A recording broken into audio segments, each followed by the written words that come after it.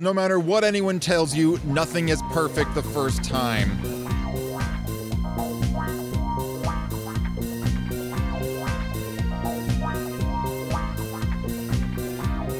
And you can't tell what's wrong with it by yourself. You have to have someone outside the glass house to throw stones at you.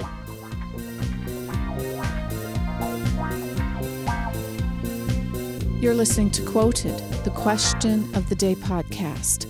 I am Rebecca Smith. This is where we start with a question and see where the conversation goes. For the same reason a pitcher can't win a baseball game.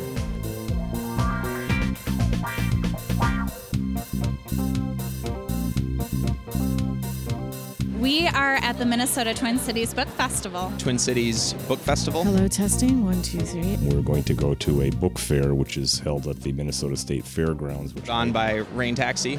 We're hoping maybe to talk to some people and see if you couldn't raise a couple of questions to put together a podcast episode. Anything you create has to have an audience. And you need to start with an audience of one, and that's your editor. Not a single thing I've written that hasn't been improved by getting edited.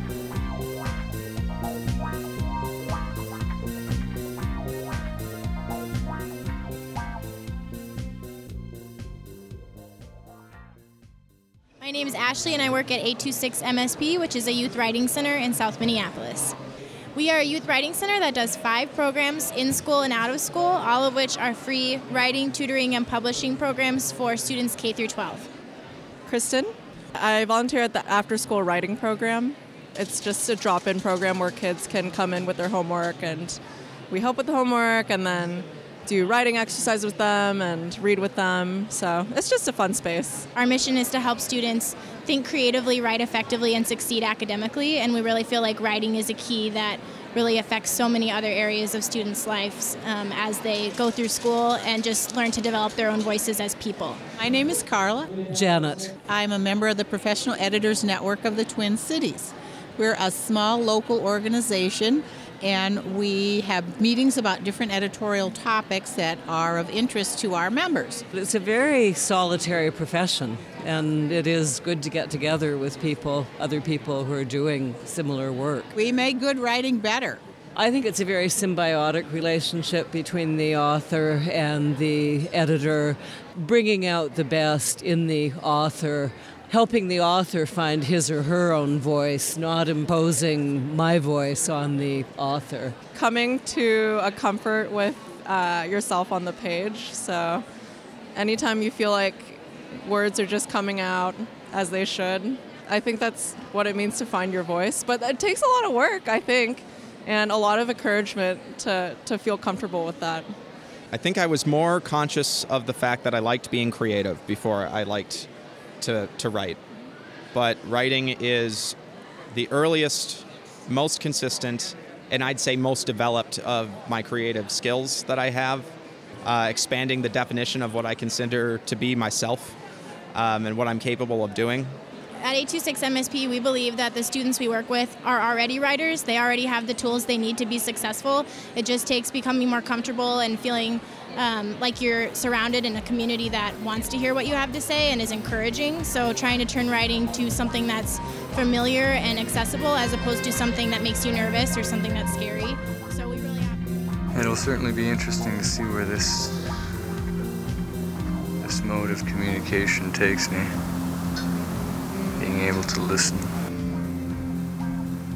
Hey, is the microphone connected to this thing, Al? I'm leaving a message, but how do you know if it's working or not? I don't know.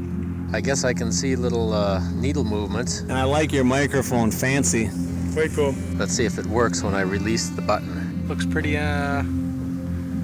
awesome here. So where have you got the microphone hidden? Well, if it is working, it's Saturday about, I think, 5:30. It's pretty nice out here. Sunny. And we're having fun. I don't know why we said we, because it's only me. I really like the idea of just leaving a message here and being able to talk about your wonderful sculptures. I'm a sculptor also, and I enjoy walking by your window and have for several years, so thank you. Well, oh well. Talk to you later. This is a really stupid message, but okay, bye. Back in February, we were here and we thought you were a figment of our imagination. So we came back to see if you were. And you're not. Thank you very much. I keep hearing voices. I keep saying voices. I don't know if discipline's what you need to become a writer. I think it's more of you just have to cultivate that enjoyment, or I don't know, for some people it comes easier than others, but I don't know how much discipline has to do with the urge to write. For me, a writing day, you wouldn't really know it to look at it because it's a lot of daydreaming.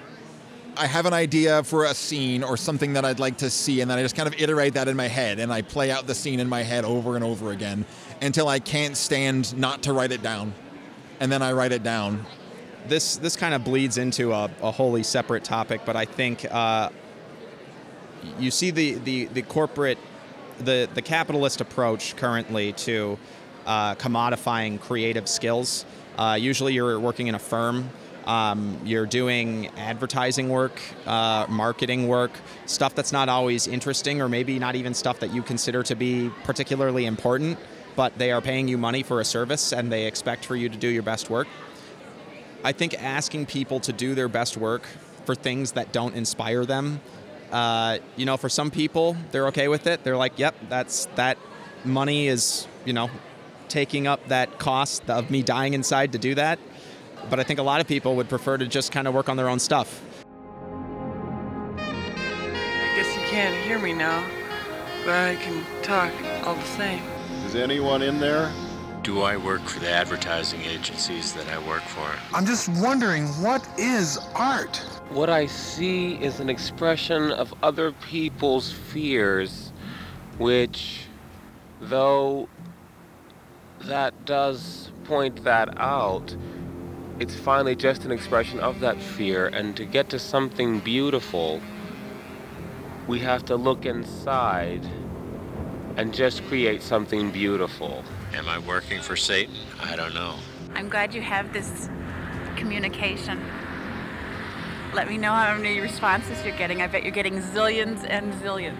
I drive by here all the time, and I can't figure out what the heck this is all about. It's terribly exciting, and I'm deeply appreciative of the chance to respond. I left you a message already, but we need an electrician for Zhenjun Jam, so we should talk to you. I know exactly when the inspiration came. I was exercising, and I do most of my plot writing while I'm exercising. I'm writing a story or planning something out, I'll try to put together, connecting the dots, what are the bones that this story has to have so it works functionally. And then I came up with cool set pieces and neat ways to kind of move the story forward. There were news stories about the fact that healthcare was just getting so expensive.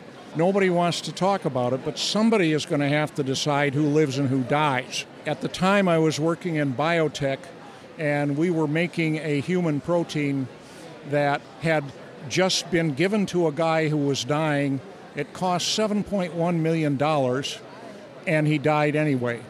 Isn't somebody going to come up with a way to either reduce drug costs, which would be the best thing, or figure out a way to ration it? We do it now by having poor access to health care for a lot of people that don't really have insurance. So the next thing that'll happen is we'll have some form of universal health care. And then what are we going to do? $7.1 million and the guy died anyway. Can't do that. What are we going to do? I think Terry Pratchett once said that the first draft of the story is the author telling the story to themselves. So I tell myself the story, and then I tell it to my editor, and he says, you don't need this, get rid of that. I don't get this, rewrite this. And we go back and forth a lot, and we figure out what the audience needs to know to make the story make sense. I like a very loose definition of the word editor. A lot of my friends play an editor role of sorts where they review the text early and just tell me what they would expect as readers. And it's like, well, based on the cover and the title, I expected a little more of this.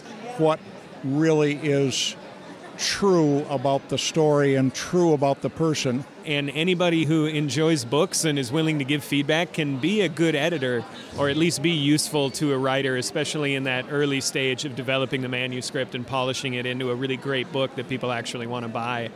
So if you know what you like in a book, you can be a good editor? The organization is called the Minneapolis Writers Guild.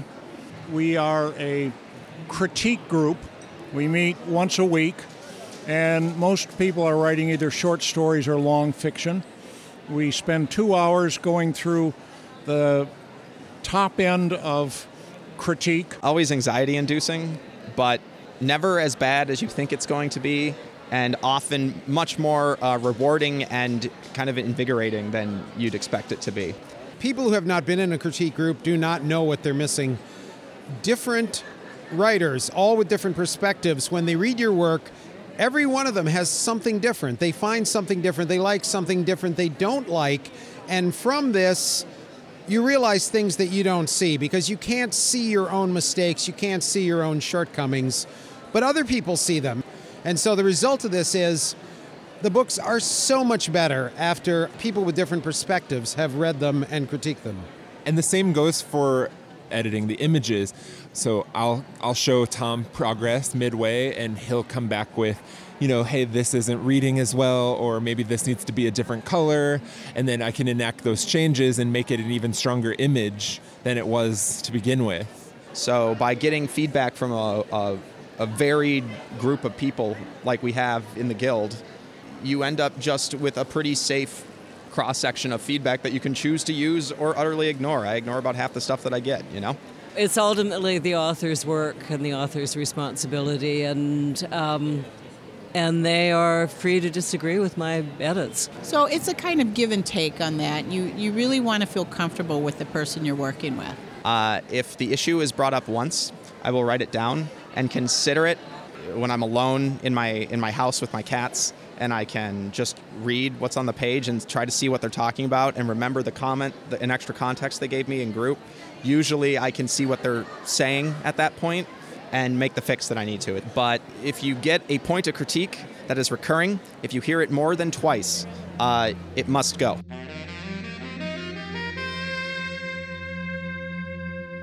I wish you would seriously consider setting up a couple of tables in there and a grill and making this into one of those trendy hamburger joints. You never say something that you don't think is going to be helpful. I love coming down to see your store every time I'm downtown. I have to stop by and see what's happening at the House of Balls.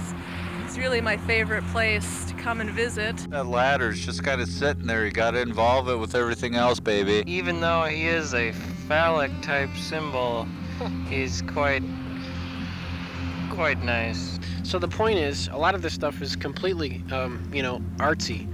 Like especially the bowling pin upside down. The penis symbol is a little overdone, not only in modern art, but even in historic stuff. Maybe you should think about that. I wish I could live here. It seems so cozy and crazy, just the way we like it. I bet you watch Twin Peaks, don't you? This is the first time I've seen your work, and it's quite interesting. It's very diverse. You waste our time. And it really speaks a lot for finding and creating art from found objects. Just wondering if you sell lottery tickets here or not. Do you bowl with the Deviant Bowlers? You only have one shoe on the wall. You're missing a shoe. It's 8 o'clock Saturday. I can't figure it out. Open at midnight? Are you a rock and roll club? Give me a call at 621 Virginia, so next time I come by, I'll know. It's really striking. It's very creative, imaginative. I really enjoy looking at it. I think your stuff's really cool. I wish you'd be here sometime so we could come in and take a look at the stuff.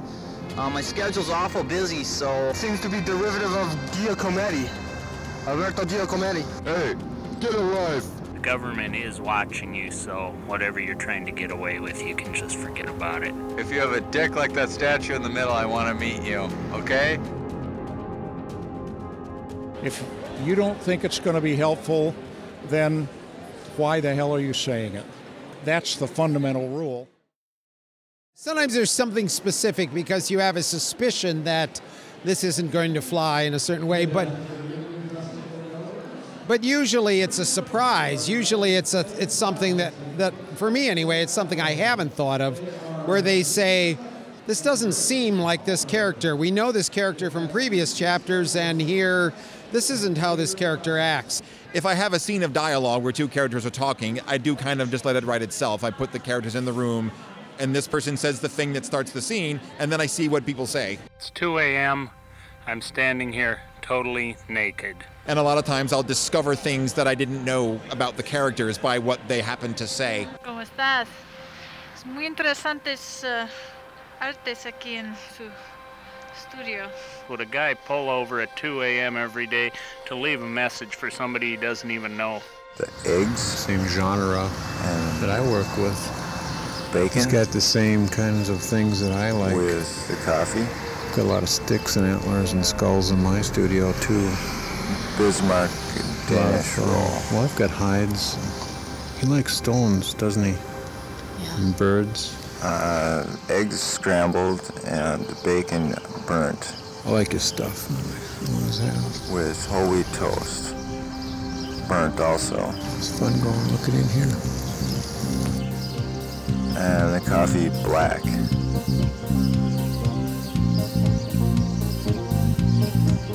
Don't forget the cream.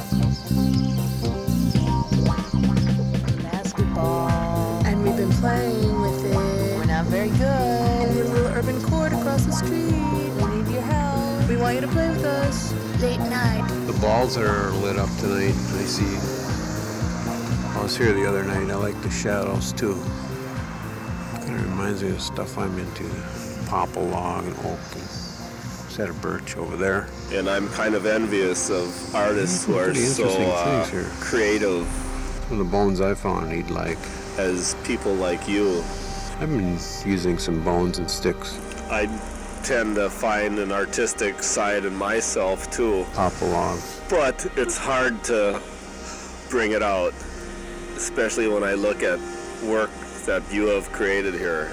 Really bowling ball heads is enlightening. Pretty interesting. I like this. To an average lay person like myself. Wood carvings are very well done. You don't need a mentor. You must become one. Yeah, my girlfriend likes the one with the penis. Nice stuff. Keep up the good work. Keep up the good wonderful work.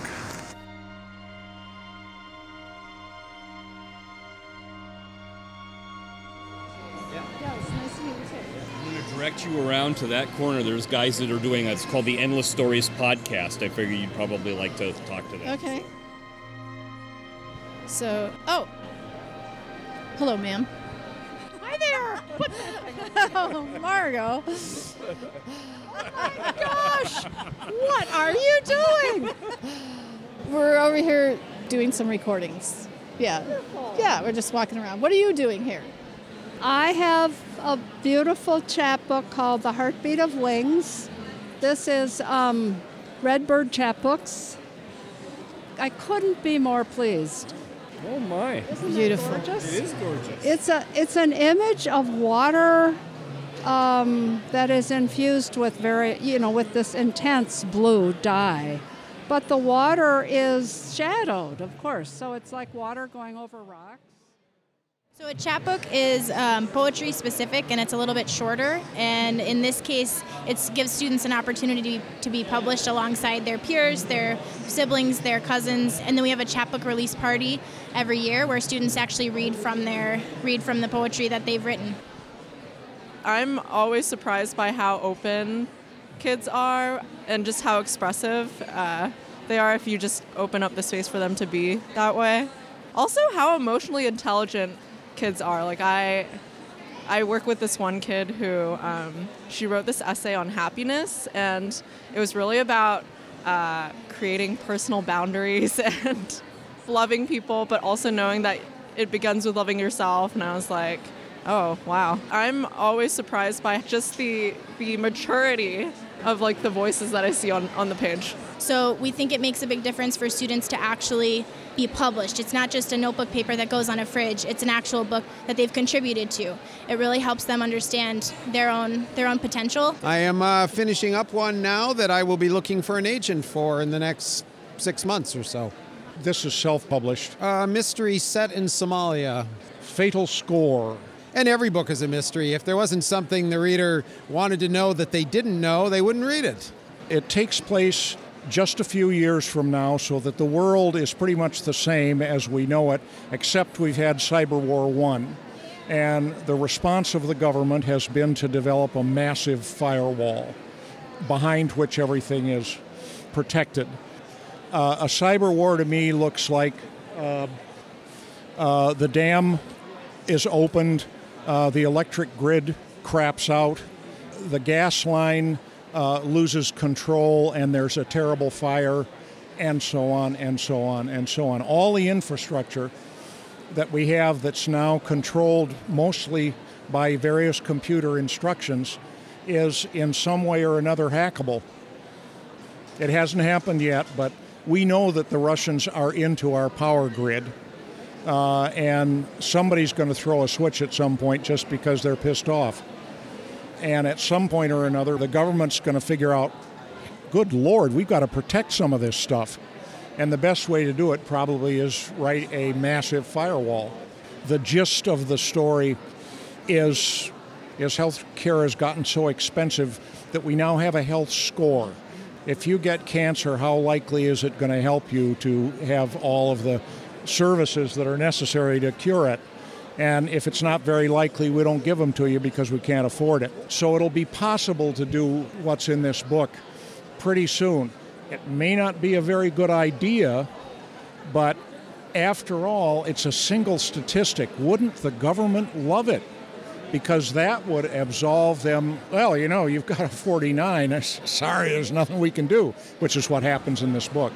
So people are manipulating those numbers, and the rest of the story is a sort of an everyman, ordinary guy who discovers this and gets on the run, trying to not be killed by the bad guys. So, third book is about the power grid, and it's out at what we call beta read. And I'm starting on number 4, but number 1 I finally I put out because I was unable to get representation. So I will continue to try to get representation because that's what we would all like. It's just extremely unlikely. You obviously are going to need to do more of your own marketing if you do it that way, because you're not going to have a publisher doing that for you. Especially with self-published authors, sometimes they have a sort of a dirty feeling about selling and about marketing because it's a lot of bragging or promoting your own work. And that can be a difficult barrier for a lot of people to overcome. Any salesperson in any industry is given that used car salesman stigma, right? And so nobody wants to be bothered by a salesperson anyways. In fact, the phrase just looking is probably the most annoying thing you can hear as a salesperson because everyone is just looking. As a customer, I mean, I think just looking is a fine answer. If you have a good sales associate, again, they're going to let you just look after you've said that. But you may follow it up with, I'll come to you once I have my questions lined up or whatever. You'll probably get a lot better help because they won't go into instant negative mode. If I start sensing that a person's ready to maybe talk with their spouse in private, I'll say, hey guys, I'm done mouth breathing, around you. What I'd like to do is walk away if I've answered all of your questions. I know it kind of gets weird, you guys have never been in here before, so I'll just be right over there if you guys need me, and then I'll walk away. A good sales associate will actually know their customers' names and can cycle through their sales and say, oh, I saw Brian and Becky came back, right? Oh, you rang it up for yourself. Can I ask you why? Did you help them for an extended period of time or whatever? But also, if you're a good sales associate, you're going to follow up with the customers and ask them. And, your sales associate might have called you and said, hey, Brian, this is Joe. And I just wanted to see if you had any more questions. And maybe Brian says, I came back and talked to Susan and told her that you should get the credit. And then Joe goes and looks and finds out that Susan has the sale because Susan makes money the same way, and it was easy for her just to ring it up for herself, So generally, managers will stay out of the middle of those battles because there's two sides to every story.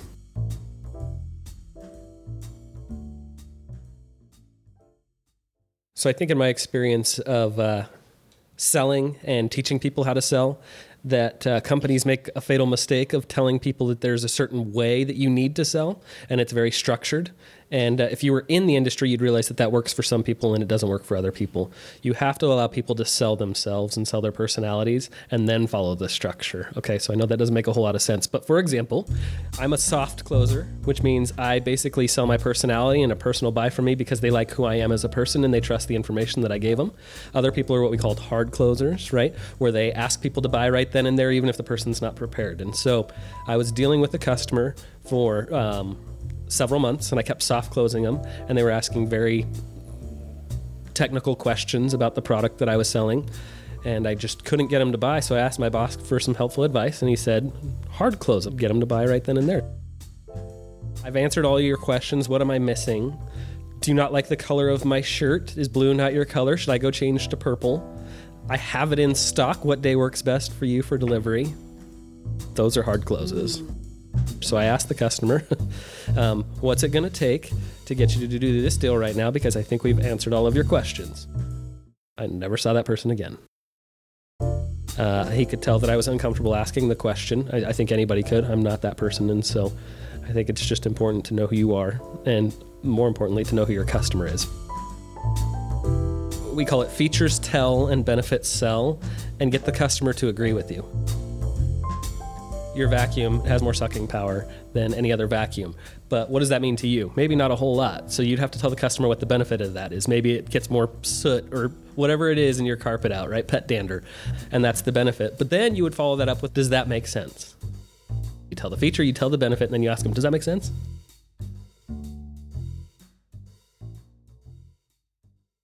I got hired on at Circuit City a long time ago, and I was deadly afraid when they told me they were going to put me in sales. I wanted to work in the warehouse, but the manager saw something in me. I was a very nervous, shy kid, and the first person I helped was with a boombox when they existed, and we were supposed to sell extended warranties, and I can't remember exactly how it went, but I gave them the company way of selling this extended warranty, and the person bought it, and I gained confidence in that sale, and from then on I was like, oh, it's simple, but there was a luxury. The kid was my age. We talked about music. We related, throughout the sale. And I said, hey man, I think this is a really good idea for you to get this in case you blow one of those speakers. Because if you're anything like me, you're going to crank this sucker up, And so it was pretty easy. And then I realized this is just a gift of gab game. I mean, that sounds bad, but this is really just how can I talk to you so you like me, right? And just as long as I give you accurate information, we're going to be good. It's all about the relationship that you can build relating to the customer. Certain people have that skill and certain people don't. 1 new message and 24 old messages. Hi, Becky. It's Margot. We, meaning Fran and I, are wondering if you and Brian would like to come and have dinner with us tomorrow around 6:30 before the jazz thing. We'd really love to see you. It sounds really fun. So just let us know. 6:30 our house tomorrow, Friday. Take care. See you soon. Bye. Yeah, hi, Rebecca. Tom here. Returning your call. Give me a call. Message deleted. Hi, I have a message for Brian Harmon. Brian, I don't know if this name means anything to you. I'm Johanna Prindeville. I live in Bozeman, Montana. I used to be known as Joan Scanlon, and my best friend was Fran Cusick. The last time we talked, you had sent me letters that Fran had saved, and those letters became the basis for a story, which morphed into a memoir that was published last year, 2014. The whole thing is based on those letters, really, that you sent me, for which I am very grateful. And I would like to send you a copy of the book. Unrepentant. The address I have for you by is Johanna Prindeville, page 4. This is a story from my mother, Fran Cusick, that was written in a letter Years ago. Geez, Joni, talk about a bad day. First, the septic tank gets screwed up. So I call our number 1 man in the number 2 business to come fix it. They say they'll be out shortly. Well, you never know what that means. So I threw in a load of diapers. Figured I'd do a load while I'm waiting. Then the baby starts to cry. So I check the time. Feeding time. Poor little thing. I almost forgot about him. And here I am rushing around like crazy. I must have put too much detergent in the washer. By the time I get the baby changed, the washer is spewing suds out the top, down the side, all over the floor. Brian's wailing. That's when the doorbell rings. So I go to see who it is.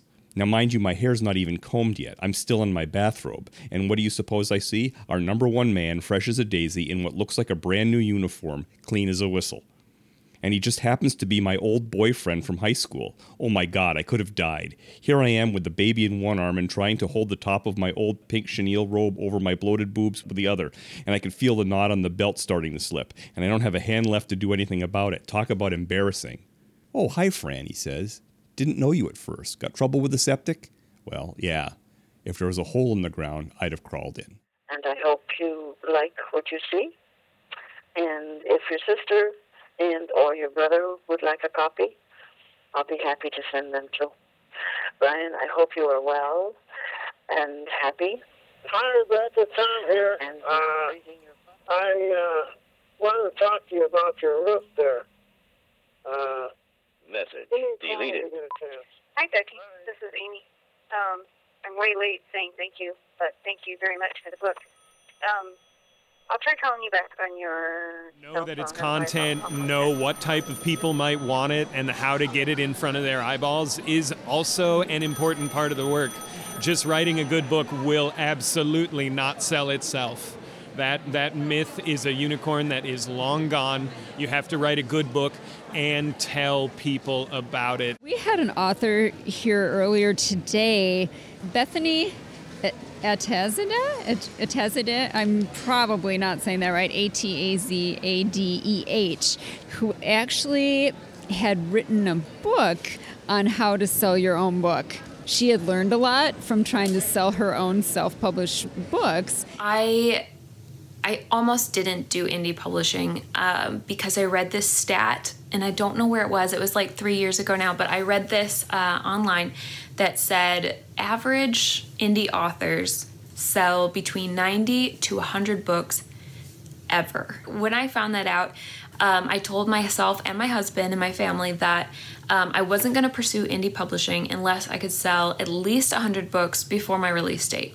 And so I did that. I sold over 100 books before my release date, and Mandy also sold 100 books plus on her release day.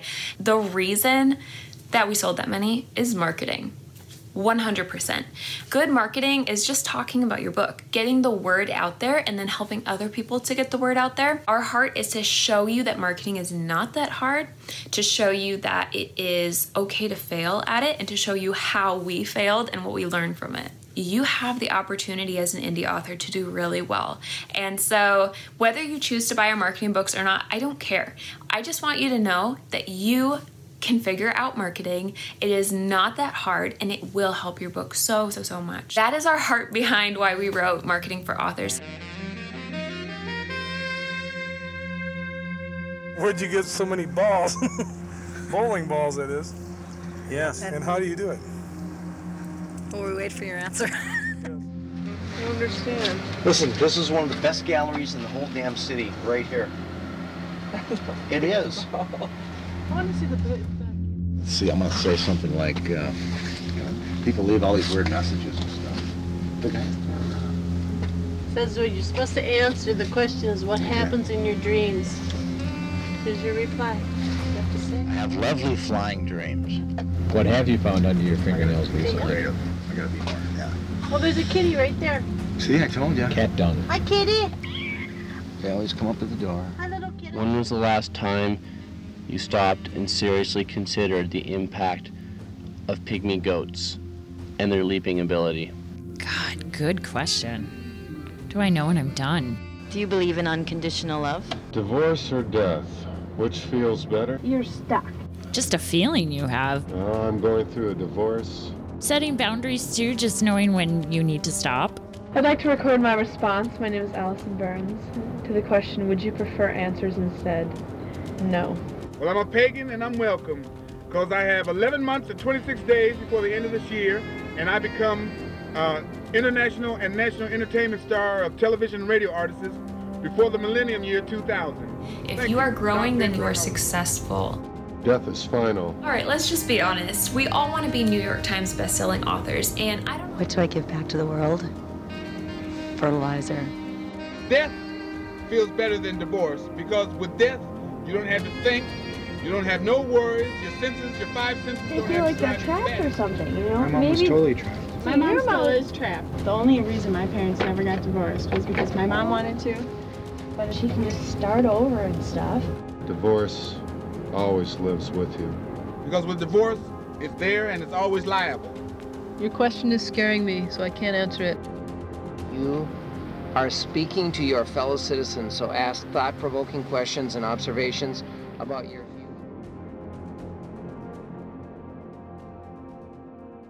What's the Star Tribune? I'd like to talk to you about your studio sometime. I'm at 673-1727.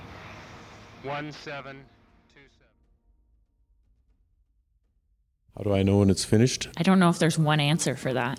I know it's finished when it's time to open up my door and put it on display. I haven't really analyzed that, so I don't know if I have a really good answer. For instance, I have one here that I just drew one line on it.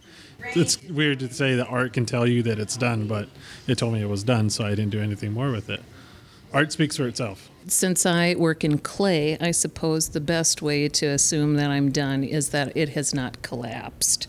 So I want to make sure that my walls are still straight and everything is sturdy. But yeah, I would say it's just a feeling. You just know. That sounds a little pretentious, but I guess I just feel that it's done. It looks symmetrical and the colors are good, and I've said what I want to say with the piece. And then you just know. You know it's finished. It's made its statement. Your piece. It's a little easier with my work as I block print and sew bags. I know when I'm done when the bag has all the necessary details and the patterns match up as well as I possibly can. So with the bags, I think that that's a little bit of an easier question to answer. But my son, it's kind of funny. I'll tell you a little story about him. When he's doing these large canvas paintings with the acrylic, he usually does 30-minute segments at a time, and then like a dry time, and then the next day or so he'll come back and do another layer. And he's 2.5. And then it just, one day, I don't know, he'll stand up and he'll be like, done. It's done. And I have no idea how he knows that the painting is done. I don't know. And he doesn't have enough words to answer the question, unfortunately. Well, I've been doing it since I was 4. And so I think it's practice of just doing pieces over and over again and getting that feeling. And I think when I was, I started when I was 4 and I got that feeling. And I just kind of go back to how that felt when I was 4. Yes, the smallest ones have the right answers a lot of time when it comes to art, for sure. Basically, if you're doing abstract art, you never think it's done, but you have to come to a place where you're happy with what you're doing and say, I can move on to something else. But in most of the abstract work that I've done, I've always thought it just needed a little bit of something else. For me, I'm just never done with my workers. There's always something to tweak, something to add, something to subtract, except if I have to get this out by specific time frame. If not, I'm just going to keep, revisiting it, like I want to do something about it, or I want to. So sometimes I just snatch myself out, you know what, I'm just done with this, or else I'm never going to get any sleep. When enough people have said, I don't see how it can get any better, that's when I'll usually stop. Practice, practice, practice, and then, you know how far to push something. When you try to push your artwork a little bit too much, often it kind of loses its, I guess, in a way, kind of the conceptual value of the art kind of disappears when you start adding too much and too much. It gets too busy. Let's say I have, an owl on a cup I've painted. I mean, I could then make a tree behind it and a home for it and, keep drawing, but sometimes less is more, just like makeup. Do I want to mess with it more? or do I want to leave it alone? So I do always ask that question. When I start to make mistakes and things start to fall apart, and I think I better take my hands off it and let it go. It's a feeling though, but it's a certain feeling, very certain that I know it's finished. And I have maybe just grown tired of looking at whatever it is that's on the wheel in front of me. As I get to this point where I don't like it anymore, like I don't like a certain piece because I'm working on it, and then finally it like will tell me when it's done or not, and so I have to have a few days to kind of like regurgitate what I've been doing and then come back to it. So I think it's really time. Sometimes my friends see me work, they're like, where do you get all the patience for this? I'm like, it's not something I can describe. I was born with it, because if not, I don't think I'll be able to do this. You can call it paper sculpting, you can call it, paper flowers. Basically, it's kind of like a sculpture. You just take, a flat piece of paper and then develop something 3D out of it, like a 3D ornament. As you can see on my piece here, I leave a break in there. And this is a cultural thing. And we feel that if we complete a piece, finish that line, then our creativity and our spirit can be trapped within this one piece. I suppose I feel like it's done once it's been made permanent. In a way. I take moments in time and make them forever. And I guess in a sense that gives me a sense of completion. It's an image. And images in a way, I guess that's kind of the end result to be seen. That makes it, in a way, that makes it done. The end result is being seen. Let's just be honest here. I feel very successful, and for a long time I didn't want to talk about numbers, because if I tell people selling 10 books per day, a lot of people are going to be like, that's nothing. For publishers too, they really need to focus their resources on some of their sort of tried and true, well-known or big contract kind of authors. And so I feel like the barriers for some people are just too great to try to go a traditional publishing route. And if an author talks about their book, they're going to sell more books. That's what I found anyway, personally, is that whenever I actually intentionally talk about my books and I say, The Stolen Kingdom is amazing. It's an Aladdin retelling. You should go check it out because it's fairy tale fantasy. It's amazing. That right there is an example of something that would drive people to go look at my book when otherwise they wouldn't have. So the more marketing you put in, the more people are going to go buy your book as well, obviously. Are you feeling overwhelmed yet? People want to get their work out. They want to do it in the way they want, on the timeline that they want. After getting a theater degree to help with my writing, I kind of felt like I didn't want to ever have to ask anybody permission in order to make a book. So that's why I wanted to start my own publishing company, and that was 10 years ago, and it's been all-consuming ever since. Tom and I actually met in 2011 when we both worked at a rag stock, and he was running a very early version of Six Emperor Serpent back then, and Tom was willing to showcase our work via, back then I think it was a Tumblr that kind of evolved into a website that kind of evolved into a publishing company full out. The best way to run and operate a business, especially a publishing company, is collaborating with people who are more talented than me. So I like finding really good writers and collecting them, finding really good illustrators and collecting them, and then creating projects out of the fiction to keep everybody busy and occupied and having fun and working on their creative art and their expression. I'm Tom Kraus. I go by Team Martin Kraus on our Six Emperor Serpent website and on our Everlasting Stories podcast, and everywhere you'll see the name T. Martin Kraus. I am Nathaniel Hicklin. Jason Belden. I'm the author of the News from Crate series and Australia on the podcast, and The Adventures of Israel St. James in print from the same company. Israel St. James, it's our new publication. It's fully illustrated. There are 32 illustrations in the book, including the cover. It's a big labor of love that's been in production for probably about 6 years now in various forms. We are very excited to have it in an actual physical book in the world. It exists. It's a series of 13 short stories. Each story does stand on its own, but they do also have a through line, so it's one big story with a singular character And the character is somewhere in between Israel St. James and Doctor Who, with kind of shades of James Bond later on, as he travels around the world finding and containing magical relics, and he's been kind of magically enhanced and altered so that he doesn't age, so he can kind of maintain his vigil over the world. So the first story takes place in the 1860s, and the final story takes place in the 1980s, so it spans a whole lot of different periods. There's some mystery, there's some haunted house, there's some detective stories and big globe trotting. There's one that's set in the years before World War II, where they have to travel around the world with kind of a team, locking down some stuff that's about to kick off so that it doesn't make World War II even worse than it might be. I got to say, I never even necessarily expected it to get this big. I'm glad we've been able to make some books and a podcast. The Everlasting Stories podcast. In retrospect, it is very obvious. It started as an extension of our creative mission, not only to have really colorful and fantastic fiction, but also for it to be affordable. Our managing editor, Michael Strand, about a year and a half ago was like, yo, we should consider a podcast. And I was like, oh, that's perfect. Now we have to do it. I'm buying you a microphone. I hope you're ready to start recording stories. It's essentially a combination of a book on tape with an old pulp magazine. Every week, it's maybe a half an hour to an hour of a story being read out to you, like an old serial. This is more like a drama, more like a radio play. When I was a kid, my mother was the librarian and she read to us before we went to bed.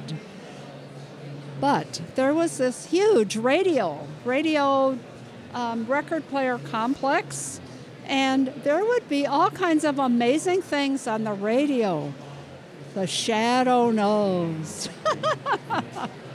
And my sister and I, 5, 6, 7, 8, we'd be riveted.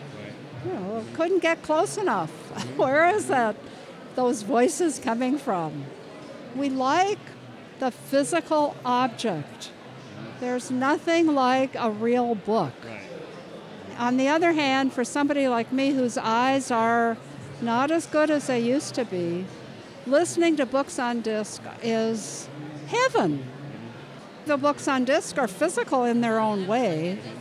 Now that the podcast is being produced, we are finding a lot more readers that way because they want to listen to it while they're up cooking dinner, cleaning their house, going to work. I think Melville is probably the most compelling American writer ever. My family always had a library, was very into reading, and went to the library weekly, and all from when I was little, and also Moby Dick. But don't read it with your eyes. Listen to it. It was a big treat to get to go to a bookstore and buy a book, and you would be able to do that once in a while. It has rhythms and melodies that you really, I think reading was something that our family, was always doing a lot of. That was a fun way to spend time. Listening is just so much more compelling. Audiobooks are huge now. I feel as though I'm taken out of myself in a way that holding a physical book doesn't do it.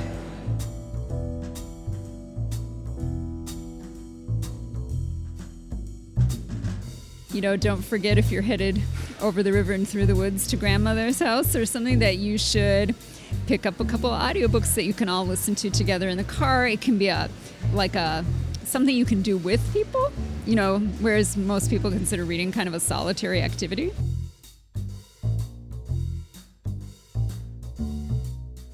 We're walking on our way across the bridge because we want to find out who's behind the making of the movie The Bridge, and we've stumbled across your little shop here, and we haven't been here long enough to make up our minds what we think about it yet, but we so far like your media, outdoor media here for us. I have in my hand, of course, your note and your replies and a pencil. I think I'll leave the pencil and write the reply at home and perhaps drop it off another evening. But from what I'm seeing here as I'm talking into the window, you have some totally cool stuff. Look at these skulls. I hope it's not too expensive. We'll probably be looking around for I'm sure it is. Oh, especially like the toilet on the wall with the head coming out of it. Oh, that's cool. See that over there? Yeah.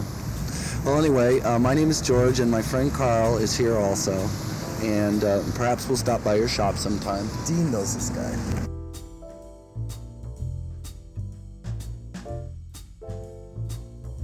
I'm Tom Sweeney from the Star Tribune. It's about 1 o'clock on Thursday. I'm back here at the outside of the window seeing if anybody's coming by to leave comments. Wanted to let you know that the stuff I shot last night looks wonderful. No reason to think about redoing it. Color looks fine, contrast looks fine. In fact, it was better than I hoped. So let you know that's going well, and as soon as we know when this is scheduled for the paper, I'll let you know that too. Thank you.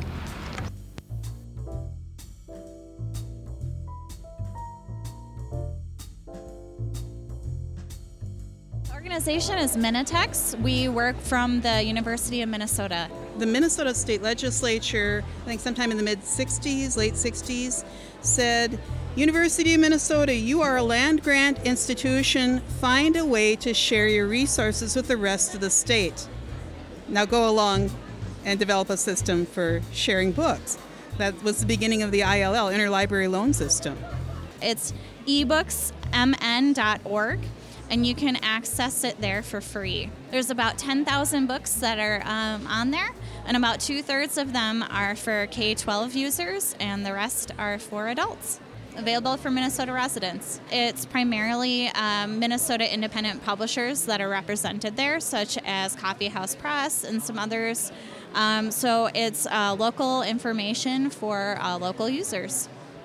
One thing that's neat about our ebooks is that an entire class can log into an ebook. Like licensure with an ebook, sometimes it's one ebook per person. You can only read it one at a time. The entire class can look into an ebook, or your book club can look into an ebook, and it's free. And you don't even need your library card. It works off of your IP address. All you have to be is in Minnesota. A really good question that we've gotten has been, how do you become one of the publishers on the platform? There is another booth here, Minnesota Writes, Minnesota Reads, and they would be the ones to go to for how to get access to getting your material on here. Sally Lederer, and I'm the communications manager for MELSA, which is the Metro Public Libraries. It's called Min Writes, Min Reads, and it's basically a way for self-published authors to get their work out to the public through a platform called Indie Minnesota. Anybody can go on Indie Minnesota, and that's going to all be self-published work by Minnesota authors. It's a nice spot to see your work and to be able to share your work with other people. It's just kind of read local along with the other things, eat local, shop local. It's super easy to read local and read really high quality stuff because there are so many, first of all, just so many writers in this area, but so many really great writers that I think could benefit from a larger audience, and people would benefit from knowing some of the people that aren't the ones that are on the New York Times bestseller list. Or, not to take anything away from them. I just heard the end of William Kent Kruger speaking, and he is awesome. Of course, he's a local author who's had great success with, traditional publishing methods, but that's not everybody, and there's some really fine writers that we'd like to introduce people to through this new platform. It's just another way to get literature out there and work out there for the public, and of course, that's what libraries are always wanting to do, is make sure there's access for everybody to read whatever they would be interested in reading. And this is a way for self-published work to get out there, because libraries don't purchase self-published work. They're purchasing through publishers. And so I feel like maybe if there are more ways to just be able to get it out in front of people who are already looking on a site, like if they're looking on Indie Minnesota for self-published work, that's just one more place that you can be. Really interested in your work, and we'd like to meet with you sometime. Thank you. Monday morning, April 29th. 4 days since the Star Trib article came out.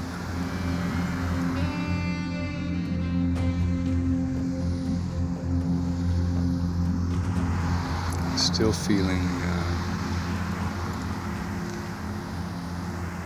I know the repercussions are there.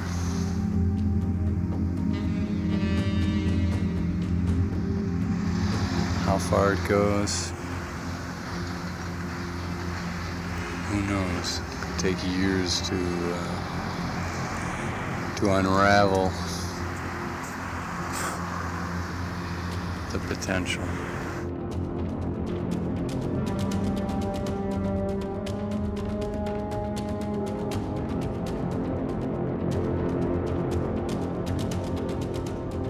This is Gregory, your neighbor. Congratulations. Great story in today's paper. This is Liz from upstairs.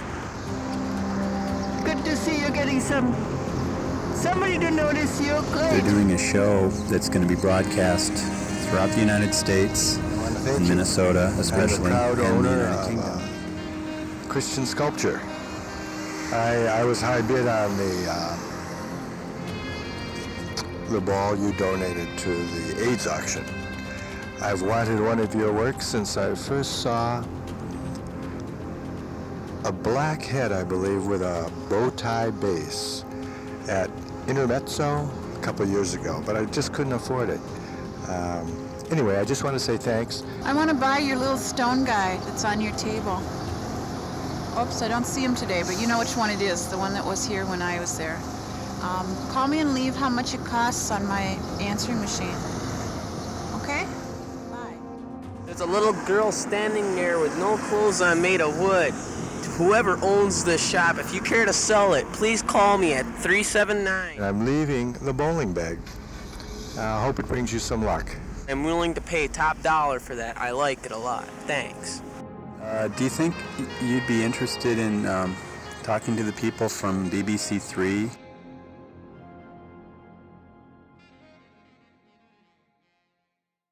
More often than not, if you consume a lot of media and like have a grasp of like how structuring scenes works, you probably can do a pretty decent job already, So by helping them learn to write better, we're helping them think more critically and develop their own voices and then contribute to. I do a lot of research when I'm editing a nonfiction piece just to ensure that the information is correct. And I think that is an important job of an editor. The use of writing as punishment is something that should be avoided. Writing can be really fun, and that's what you see when you come to 826 MSP. A love of language really is what got me into editing. Hold on to your creative impulses and just keep seeing where they take you. You've been listening to Quoted, the Question of the Day podcast. I am Rebecca Smith. Thank you to everyone who contributed to this episode. If you would like to find out more about Quoted events where we aim to get you out of your house, away from screens and into a room full of really great people, you can sign up for the newsletter at questionpodcast.com. The music you heard is from Kevin MacLeod. Links to all of this and more will be up on the website. Again, that's questionpodcast.com. Thanks for listening. Until next time, take care. Mary Jane writes, if you're looking for some last-minute found stories, I have an idea for you. So, of course, I ask her, what was the idea? And she tells me cassette tapes recorded at the door of the House of Balls. That's an art gallery. Anyway, House of Balls in the 1980s. We'll see if there's anything we can do with those tapes. Doesn't that sound like fun? Here's your brother Doug. Here, you're getting better and better. Goddamn, that was an excellent article in the paper about you. Glad to see you're getting rid of some of your inhibitions here and working some shit out for yourself. You're doing an excellent job. Well, we're all proud of you. And I love you. We'll talk to you later. Adios.